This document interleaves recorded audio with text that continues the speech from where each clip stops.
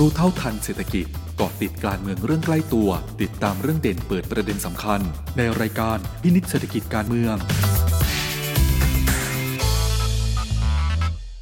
สวัสดีค่ะคุณผู้ฟังคะขอต้อนรับเข้าสู่พินิจเศรษฐกิจการเมืองนะคะวันนี้เจอกันเช้าวันอังคารที่30มกราคมค่ะอยู่กับประวินามัยบ่ายคล้อยนะคะและวันนี้ช่วงแรกช่วงมิติโลกมิติไทยเราคุยกันเช่นเคยกับคุณกวีจงกิจถาวรนะคะสำหรับมิติโลกมิติไทยวันนี้นะคะไปดูการเมืองของสหรัฐที่ปีนี้เนี่ยถือว่ามีการเลือกตั้งสหรัฐในช่วงเดือนพฤศจิกายนนะคะแล้วก็เป็นการเลือกตั้งครั้งที่โลกจับตาดูมากที่สุดอีกครั้งหนึ่งนะคะก็มีการวิเคราะห์กันไปบอกว่าปีนี้เนี่ยเลือกตั้งสหรัฐนี่ถือว่ามีผลกระทบกับโลกในหลายๆเรื่องด้วยนะคะวันนี้เราคุยกันกับคุณกวีจงกิจถาวรค่ะคุณกวีคะสวัสดีค่ะสวัสดีครับท่านผู้ฟังสวัสดีครับคุณประวินามัยครับค่ะปีนี้เนี่ยหลายประเทศมีการเลือกตั้งนะคะรวมไปถึงสหรัฐอเมริกาก็จะมีการเลือกตั้งด้วยซึ่งตอนนี้เนี่ยเริ่มมีการวิเคราะห์กันแล้วนะคะว่าไม่ว่าเดโมแครตจะได้หรือว่าริพับลิกันจะได้ตำแหน่งประธานาธิบดีนี่ก็เรียกว่าน่าจะเกิดความเปลี่ยนแปลงที่น่าจับตามองอยากให้คุณกวีเล่าให้ฟังหน่อยนะคะว่าการเลือกตั้งสหรัฐในครั้งนี้รอบนี้ท่ามกลางภูมิรัฐศาสตร์โลกที่เปลี่ยนแปลงไปนี่จะเกิดอะไรขึ้นบ้างคะก่อนอื่นต้องบอกก่อนนะครับว่าปีนี้เป็นปีแห่งการเลือกตั้งนะครับทั่วโลกจะมีการเลือกตั้งประมาณ50ประเทศนะครับแต่แน่นอนการเลือกตั้งที่ทั่วโลกทุกประเทศให้ความสนใจค่ะคือการเลือกตั้งประธานาธิบดีคนใหม่ที่จะมีขึ้นในวันที่5พฤศจิกายนปลายปีนี้นะครับของประธานาธิบดีสหรัฐพูดง่ายๆตั้งแต่วันนี้ เป็นต้นไปนะครับเหลือเวลาอีก278วันตามจริงการเลือกตั้งประธานาธิบดีของสหรัฐเนี่ยเริ่มต้นแล้วนะครับเพราะว่ามันมีการเลือกตัวผู้สมัครที่จะเข้าแข่งขันประธานาธิบดีขั้นต้นนะครับทั้งปีนะครับแล้วก็คงจะต้องรอดูว่าท้ายที่สุดแล้วนะครับพรรคริพับลิกันและเดโมแครตเนี่ยจะส่ง ใครเข้าชิงตำแหน่งประธานาธิบดีในตอนนี้นะครับต้องบอกเลยว่าโอกาสที่อดีตประธานาธิบดีโดนัลด์ทรัมป์จะอืมเป็นคู่แข่งขันนะครับของอ่าประธานาธิบดีโจไบเดนเนี่ยนะครับมีสูงมากๆนะครับแต่ก็ต้องรอดูนะครับเพราะว่าโดนัลด์ทรัมป์เนี่ยเจอคดีอาญาหลายคดีแล้วก็ผลต่างๆที่จะตามมาเนี่ยอาจจะมีนะครับผลเสียต่อการที่จะเสนอ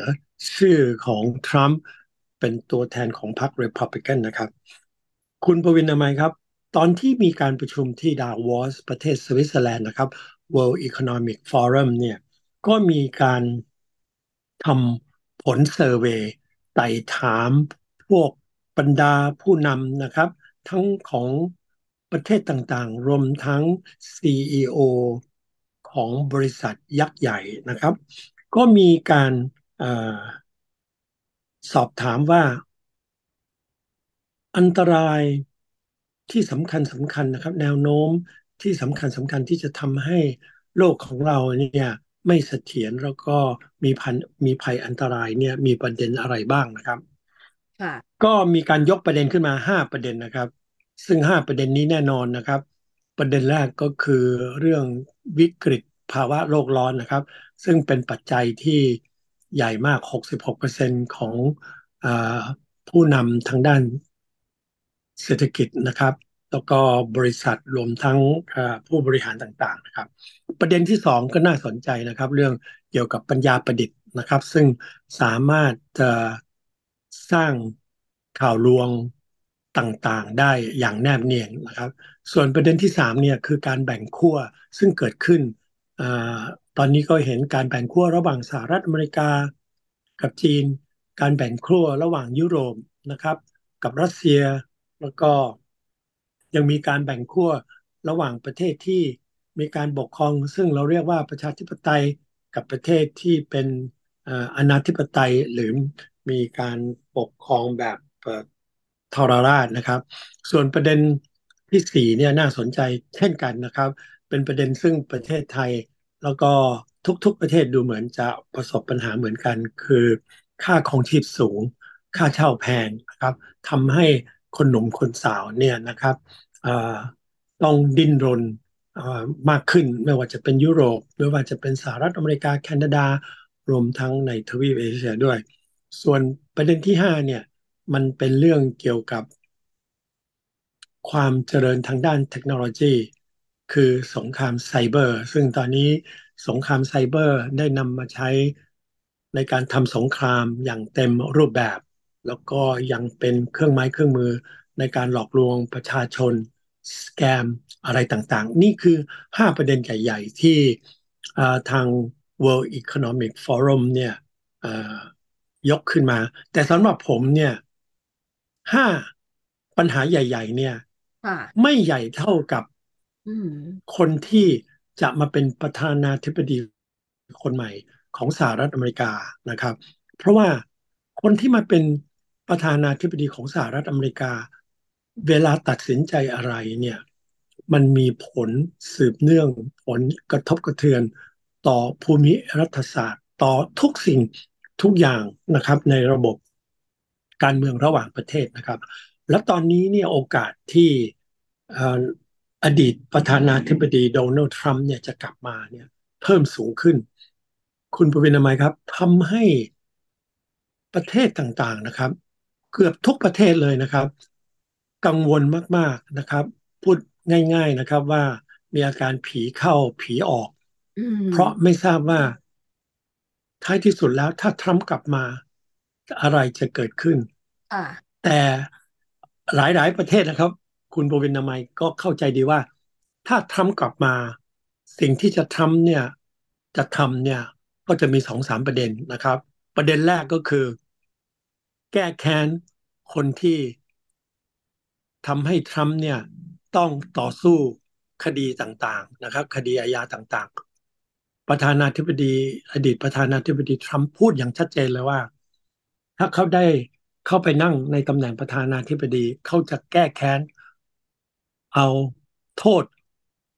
คนที่ทำให้เขาอยู่ในสถานการณ์แบบนี้นะครับประเด็นที่สองเนี่ยเขาเนี่ยจะเสนอนโยบายให้สหรัฐเนี่ยถอนตัวออกจากความร่วมมือระหว่างประเทศที่สำคัญนะครับตอนนี้เนี่ยในช่วงของรัฐบาลนะครับไบเดนเนี่ยมีสิ่งหนึ่งที่ทำได้ดีก็คือการเสริมสร้างเอกภาพเพิ่มพูนความร่วมมือทางด้านความมั่นคงกับสมาชิกนาโตนะครับ แล้วก็น่าสนใจอย่างหนึ่งก็คือว่าความดูถูกองค์กรนะครับนาโตแล้วก็มีการประกาศเจตจำนงว่าเขาเนี่ยอยากจะถอนตัวจากนาโตเพราะว่าสมาชิกนาโตไม่ได้นะครับลงขันในงบประมาณนะครับ การป้องกันประเทศที่จะต้องลงนะครับภายในงบประมาณ2%นะครับแต่ก็ไม่ได้ทำนะครับฉะนั้น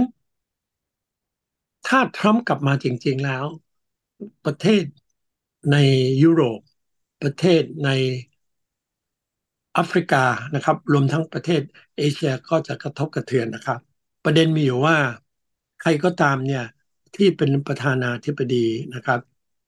ประเทศไทยเนี่ยจำเป็นที่จะต้องเตรียมพร้อมเพราะว่าประเทศไทยเราเป็นพันธมิตรหนึ่งใน5 พันธมิตรในอินโดแปซิฟิกนะครับอันนี้คือในช่วงเวลา278 วันข้างหน้าเนี่ยจะเป็นช่วงที่ทุกๆประเทศจะต้องเตรียมพร้อมนะครับอ่าเตรียมแผนการต่างๆนะครับว่าถ้าประธานาธิบดีคนใหม่ของสหรัฐมาเราและประเทศอื่นๆเนี่ยน่าจะมีแผนรองรับมืออย่างไรครับคุณประวินทร์ไมยครับอ่าอันนี้ก็คือสิ่งที่น่าจะเกิดผลกระทบแล้วก็แรงกระเพื่อมจากการเลือกตั้งประธานาธิบดีสหรัฐในปีนี้นะคะเมื่อสักครู่คุณกวีพูดถึงภาพในอนาคตในกรณีที่ถ้าเกิดว่าโดนัลด์ทรัมป์เนี่ยได้มาเป็นประธานาธิบดีกับอีกด้านหนึ่งถ้าเกิดว่า ยังเป็นไบเดนอยู่ล่ะคะสิ่งที่จะเกิดขึ้นหลังการเลือกตั้งเดือนพฤศจิกายนนี่จะเกิดอะไรขึ้นบ้างคะถ้าไบเดนยังเป็นประธานาธิบดีอยู่นะครับสิ่งที่ไบเดนทำได้ดีนะครับก็คืออย่างที่เกริ่นมาแล้วก็คือการเสริมสร้างนะครับความเป็นน้ำหนึ่งน้ำเดียวกันของบรรดาพันธมิตรทั้งหลายที่จะ เสริมสร้างเพื่อต่อต้านนะครับอิทธิพลของรัสเซียแล้วก็ประเทศจีนนะครับหลายคนตั้งข้อสังเกตว่าโดยเฉพาะอย่างยิ่งนักวิชาการตั้งข้อสังเกตว่าความขัดแย้งระหว่างสหรัฐกับจีนอาจจะเลวร้ายลงสำหรับตัวผมนี้ผมคิดว่าความขัดแย้งของสหรัฐกับจีนเนี่ยจะเริ่มลดน้อยลงไปเพราะว่าการเลือกตั้งผ่านไปแล้วนะครับเพราะว่าหลายๆสิ่งนะครับในการเมืองสหรัฐเนี่ยมีขึ้นมาถูกทำขึ้นมาไม่ว่าจะเป็นเรื่องเอ่อความตึงเครียดระหว่างสหรัฐเองกับจีนหรือว่าเรื่องเกี่ยวกับเอ่อ ผู้อพยพต่างๆทางภาคใต้ของสหรัฐอเมริกานะครับโดยเฉพาะอย่างยิ่งเกี่ยวกับเอ่อทางภาคใต้ในมลรัฐเท็กซัสนะครับซึ่งเป็นมลรัฐที่ใหญ่มากแล้วก็มักจะมีนโยบายที่เอ่ขัดแย้งกับรัฐบาลกลางนะครับในกรุงวอชิงตันล้วนแล้วแต่เป็นการเมืองภายในแทบทั้งสิ้นนะครับฉะนั้นปีนี้เนี่ยคุณปวินามัยครับ เรื่องราวต่างๆในสหรัฐไม่ว่าจะเป็นเรื่องอะไรเนี่ยต่างมีผลที่จะต้องพิจารณาดูให้ดีเพราะว่ามันสืบเนื่องมาจากการเลือกตั้งของสหรัฐอเมริกานั่นเองนะครับและผมก็คิดว่า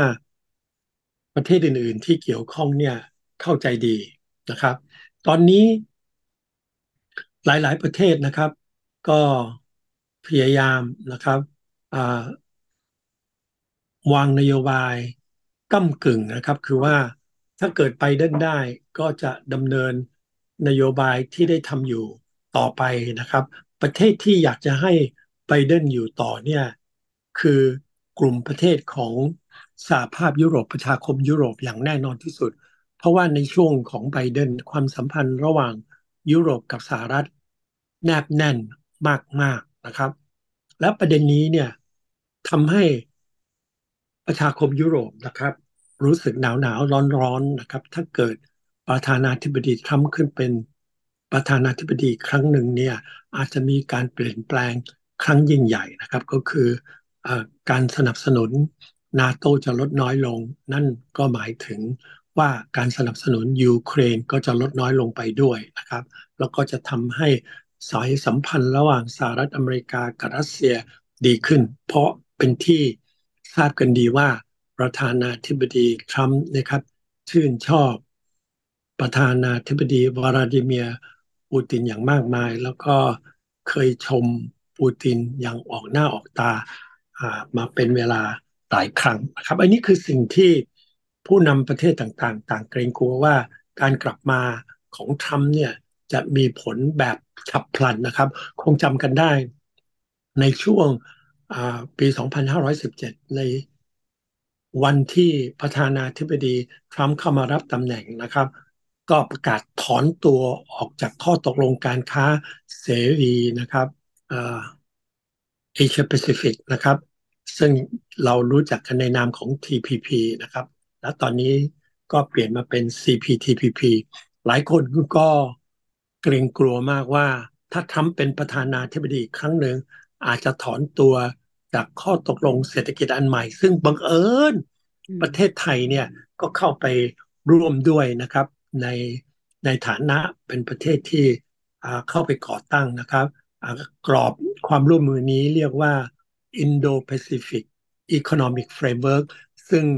ได้มีการพูดคุยกันมาเวลาปีกว่าแล้วนี่ก็ได้เซ็นสัญญาไปในบางส่วนเพราะว่ามันเป็นข้อตกลงที่จะส่งเสริม การลงทุนนะครับแล้วก็เพิ่มอ่าความเข้มข้นทางด้านนิติรัฐความโปร่งใสในการทำธุรกิจนะครับนี่คือในประเด็นทั่วไปมันยังมีประเด็นปลีกย่อยขึ้นมาอีกครับว่าถ้าเกิดเป็นทรัมป์ถ้าเกิดเป็นไบเดนเนี่ยประเทศใหญ่จะต้องทำตัวอย่างไรประเทศอ่าในระดับกลางนะครับ มหาอำนาจระดับกลางจะทำอย่างไรแล้วก็ประเทศที่กำลังพัฒนาจะต้องทำอย่างไรครับคุณปวินามัยค่ะดังนั้นก็มีโจทย์ที่ตอนนี้เนี่ยแน่นอนนะคะว่าหลายประเทศก็คงจะต้องเตรียมตัวแล้วก็เตรียมแผนนะคะสำหรับเรื่องของผลการเลือกตั้งประธานาธิบดีสหรัฐที่จะออกมาแล้วไทยล่ะคะคุณกวี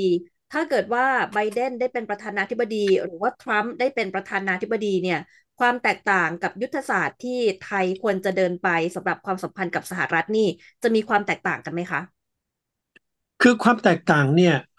มีแน่นอนแต่ความแตกต่างที่มีเนี่ยมันขึ้นอยู่กับความเข้มข้นของนโยบายนะครับสิ่งหนึ่งที่จะไม่เปลี่ยนแปลงก็คือประเทศไทยยังคงเป็นพันธมิตรที่สำคัญของสหรัฐอเมริกาถึงแม้ว่าในช่วงที่ผ่านมาการเป็นพันธมิตรของประเทศไทยเนี่ยอาจจะมีบทบาทน้อยเมื่อเปรียบเทียบกับพันธมิตรอีก4ประเทศคือออสเตรเลีย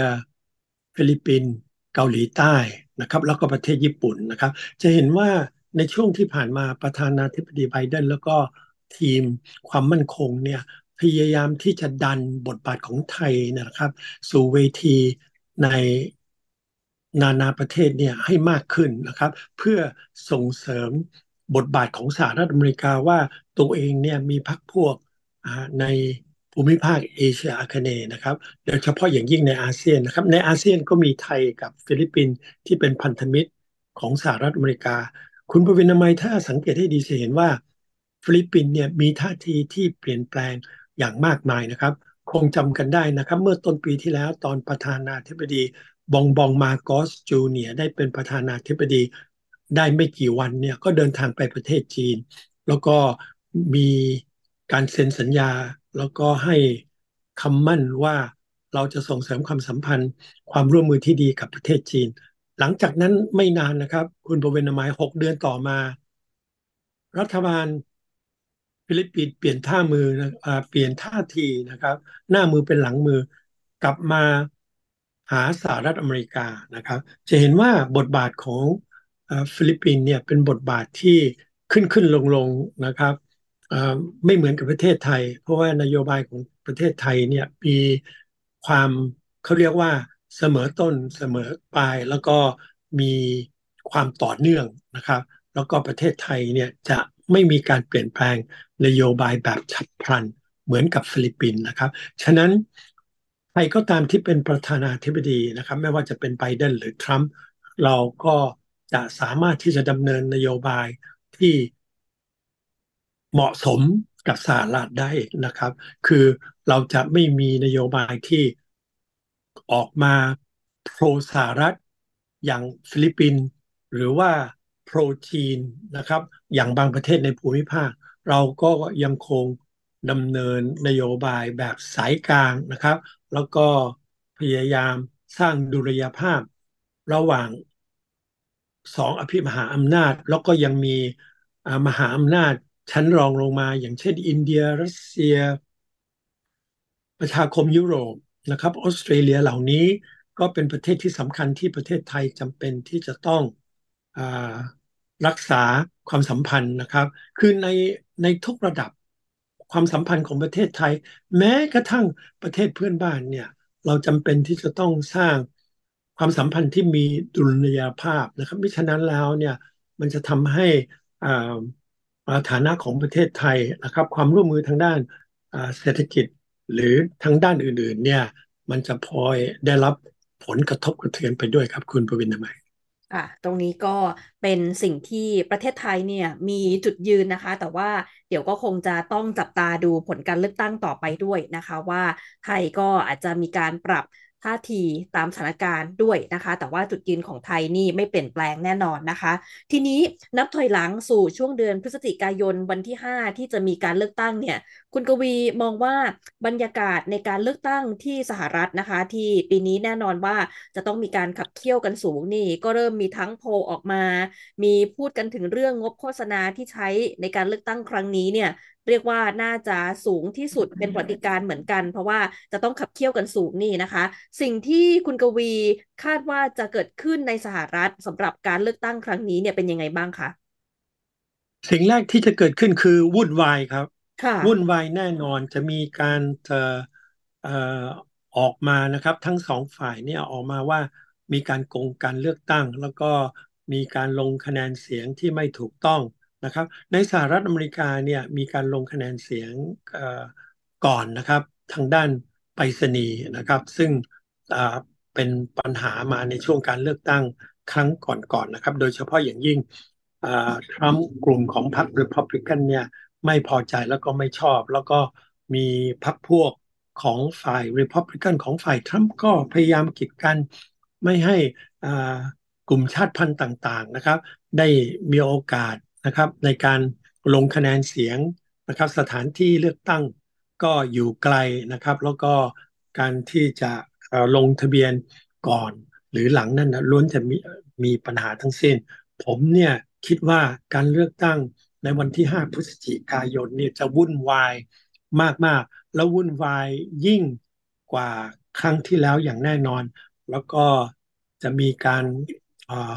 ฟ้องร้องนะครับกว่าจะมีการยุติเนี่ยอาจจะต้องใช้เวลานานนะครับนี่คือประเด็นที่ประชาธิปไตยของสหรัฐเนี่ยจำเป็นที่จะต้องเผชิญและจำเป็นที่จะต้องแก้ไขเพราะว่าสหรัฐถือว่าตัวเองเนี่ยเป็นหัวรถจักรในการส่งเสริมประชาธิปไตยทั่วโลกครับคุณพวินทร์ อ่ะจุดนี้นี่เดี๋ยวคงจะต้องจับตาดูกันนะคะเพราะว่าตอนนี้เนี่ยก็มีรายงานบอกว่าการใช้จ่ายด้านการโฆษณาทางการเมืองในสหรัฐในปีนี้เนี่ยน่าจะพุ่งขึ้นถึง30%ถ้าเกิดว่าเทียบกับการเลือกตั้งประธานาธิบดีครั้งก่อนเมื่อปี63ด้วยนะคะแล้วก็ส่วนหนึ่งแน่นอนเรื่องของแพลตฟอร์มดิจิทัลนี่ก็น่าจะเป็นช่องทางสื่อสังคมออนไลน์ที่ใช้หาเสียงที่สำคัญด้วยนะคะรวมไปถึงครั้งที่แล้วเนี่ยจำได้ว่ามีการพูดถึงเรื่องของเฟกนิวส์เรื่องของข่าวลวงทางการเมืองที่มีผลต่อการเลือกตั้งคุณกวีคิดว่าในครั้งนี้นี่จะเป็นยังไงคะออฟฟิกนิวส์เป็นเรื่องปกติในสังคมอเมริกันนะครับ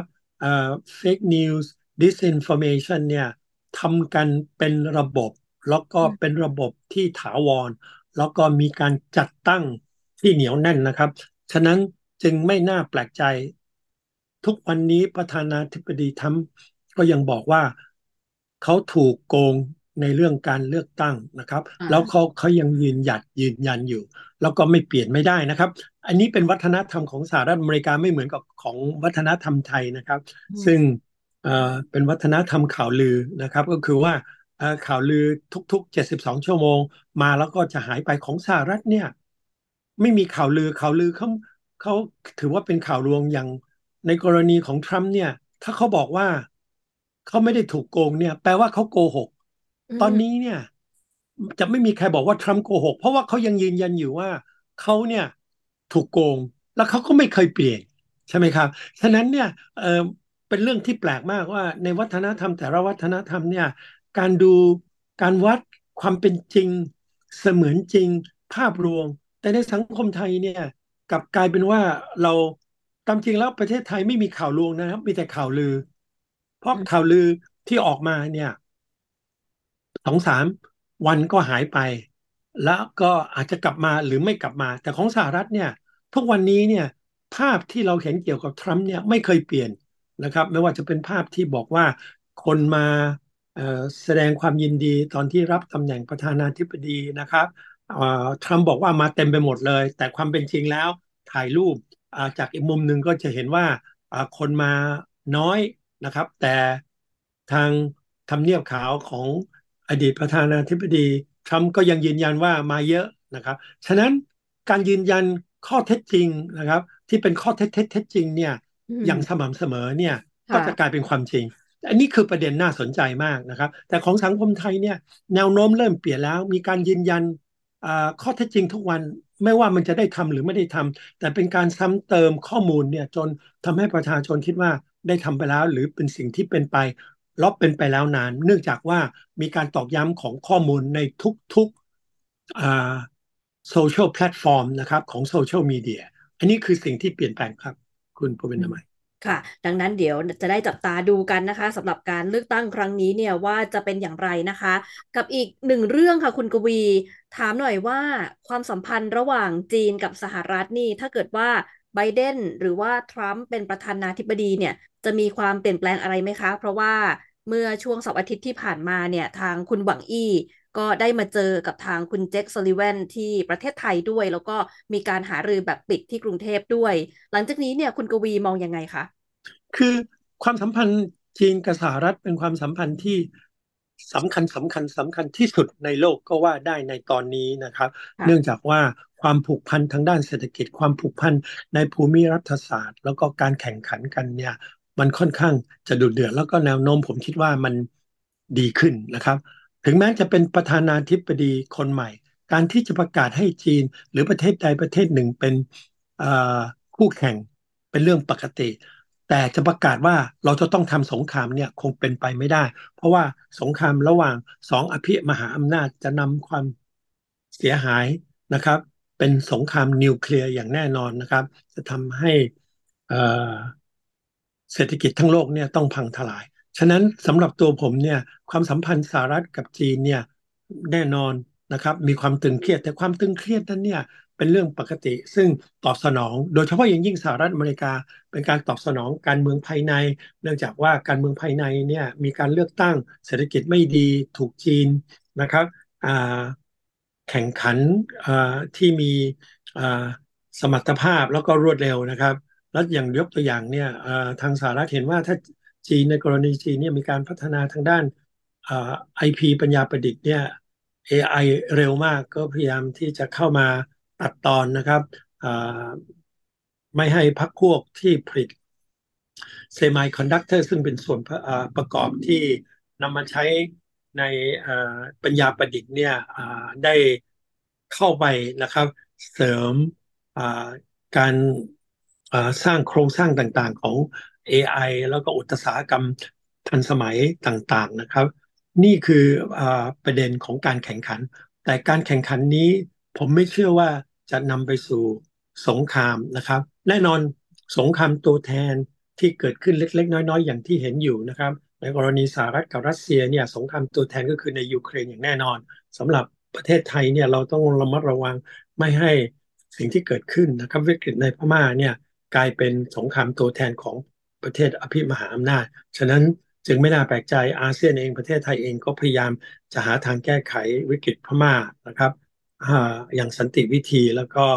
อ่าเพื่อตอบสนองความต้องการของคนเมียนมาครับคุณปวินามัยค่ะดังนั้นเดี๋ยวมีหลายประเด็นเลยนะคะที่ปีนี้เนี่ยคงจะได้จับตาดูสิ่งที่เกิดขึ้นจากการเลือกตั้งสหรัฐแล้วก็การเปลี่ยนแปลงรวมถึงแรงกระเพื่อมที่เกิดขึ้นกับโลกด้วยในหลายๆมิติด้วยนะคะวันนี้ขอบคุณกวีมากเลยนะคะเดี๋ยวสัปดาห์หน้าคุยกันใหม่ค่ะขอบพระคุณค่ะขอบคุณมากครับสวัสดีครับรู้เท่าทันเศรษฐกิจเกาะติดการเมืองเรื่องใกล้ตัวติดตามเรื่องเด่นเปิดประเด็นสำคัญในรายการพินิจเศรษฐกิจการเมือง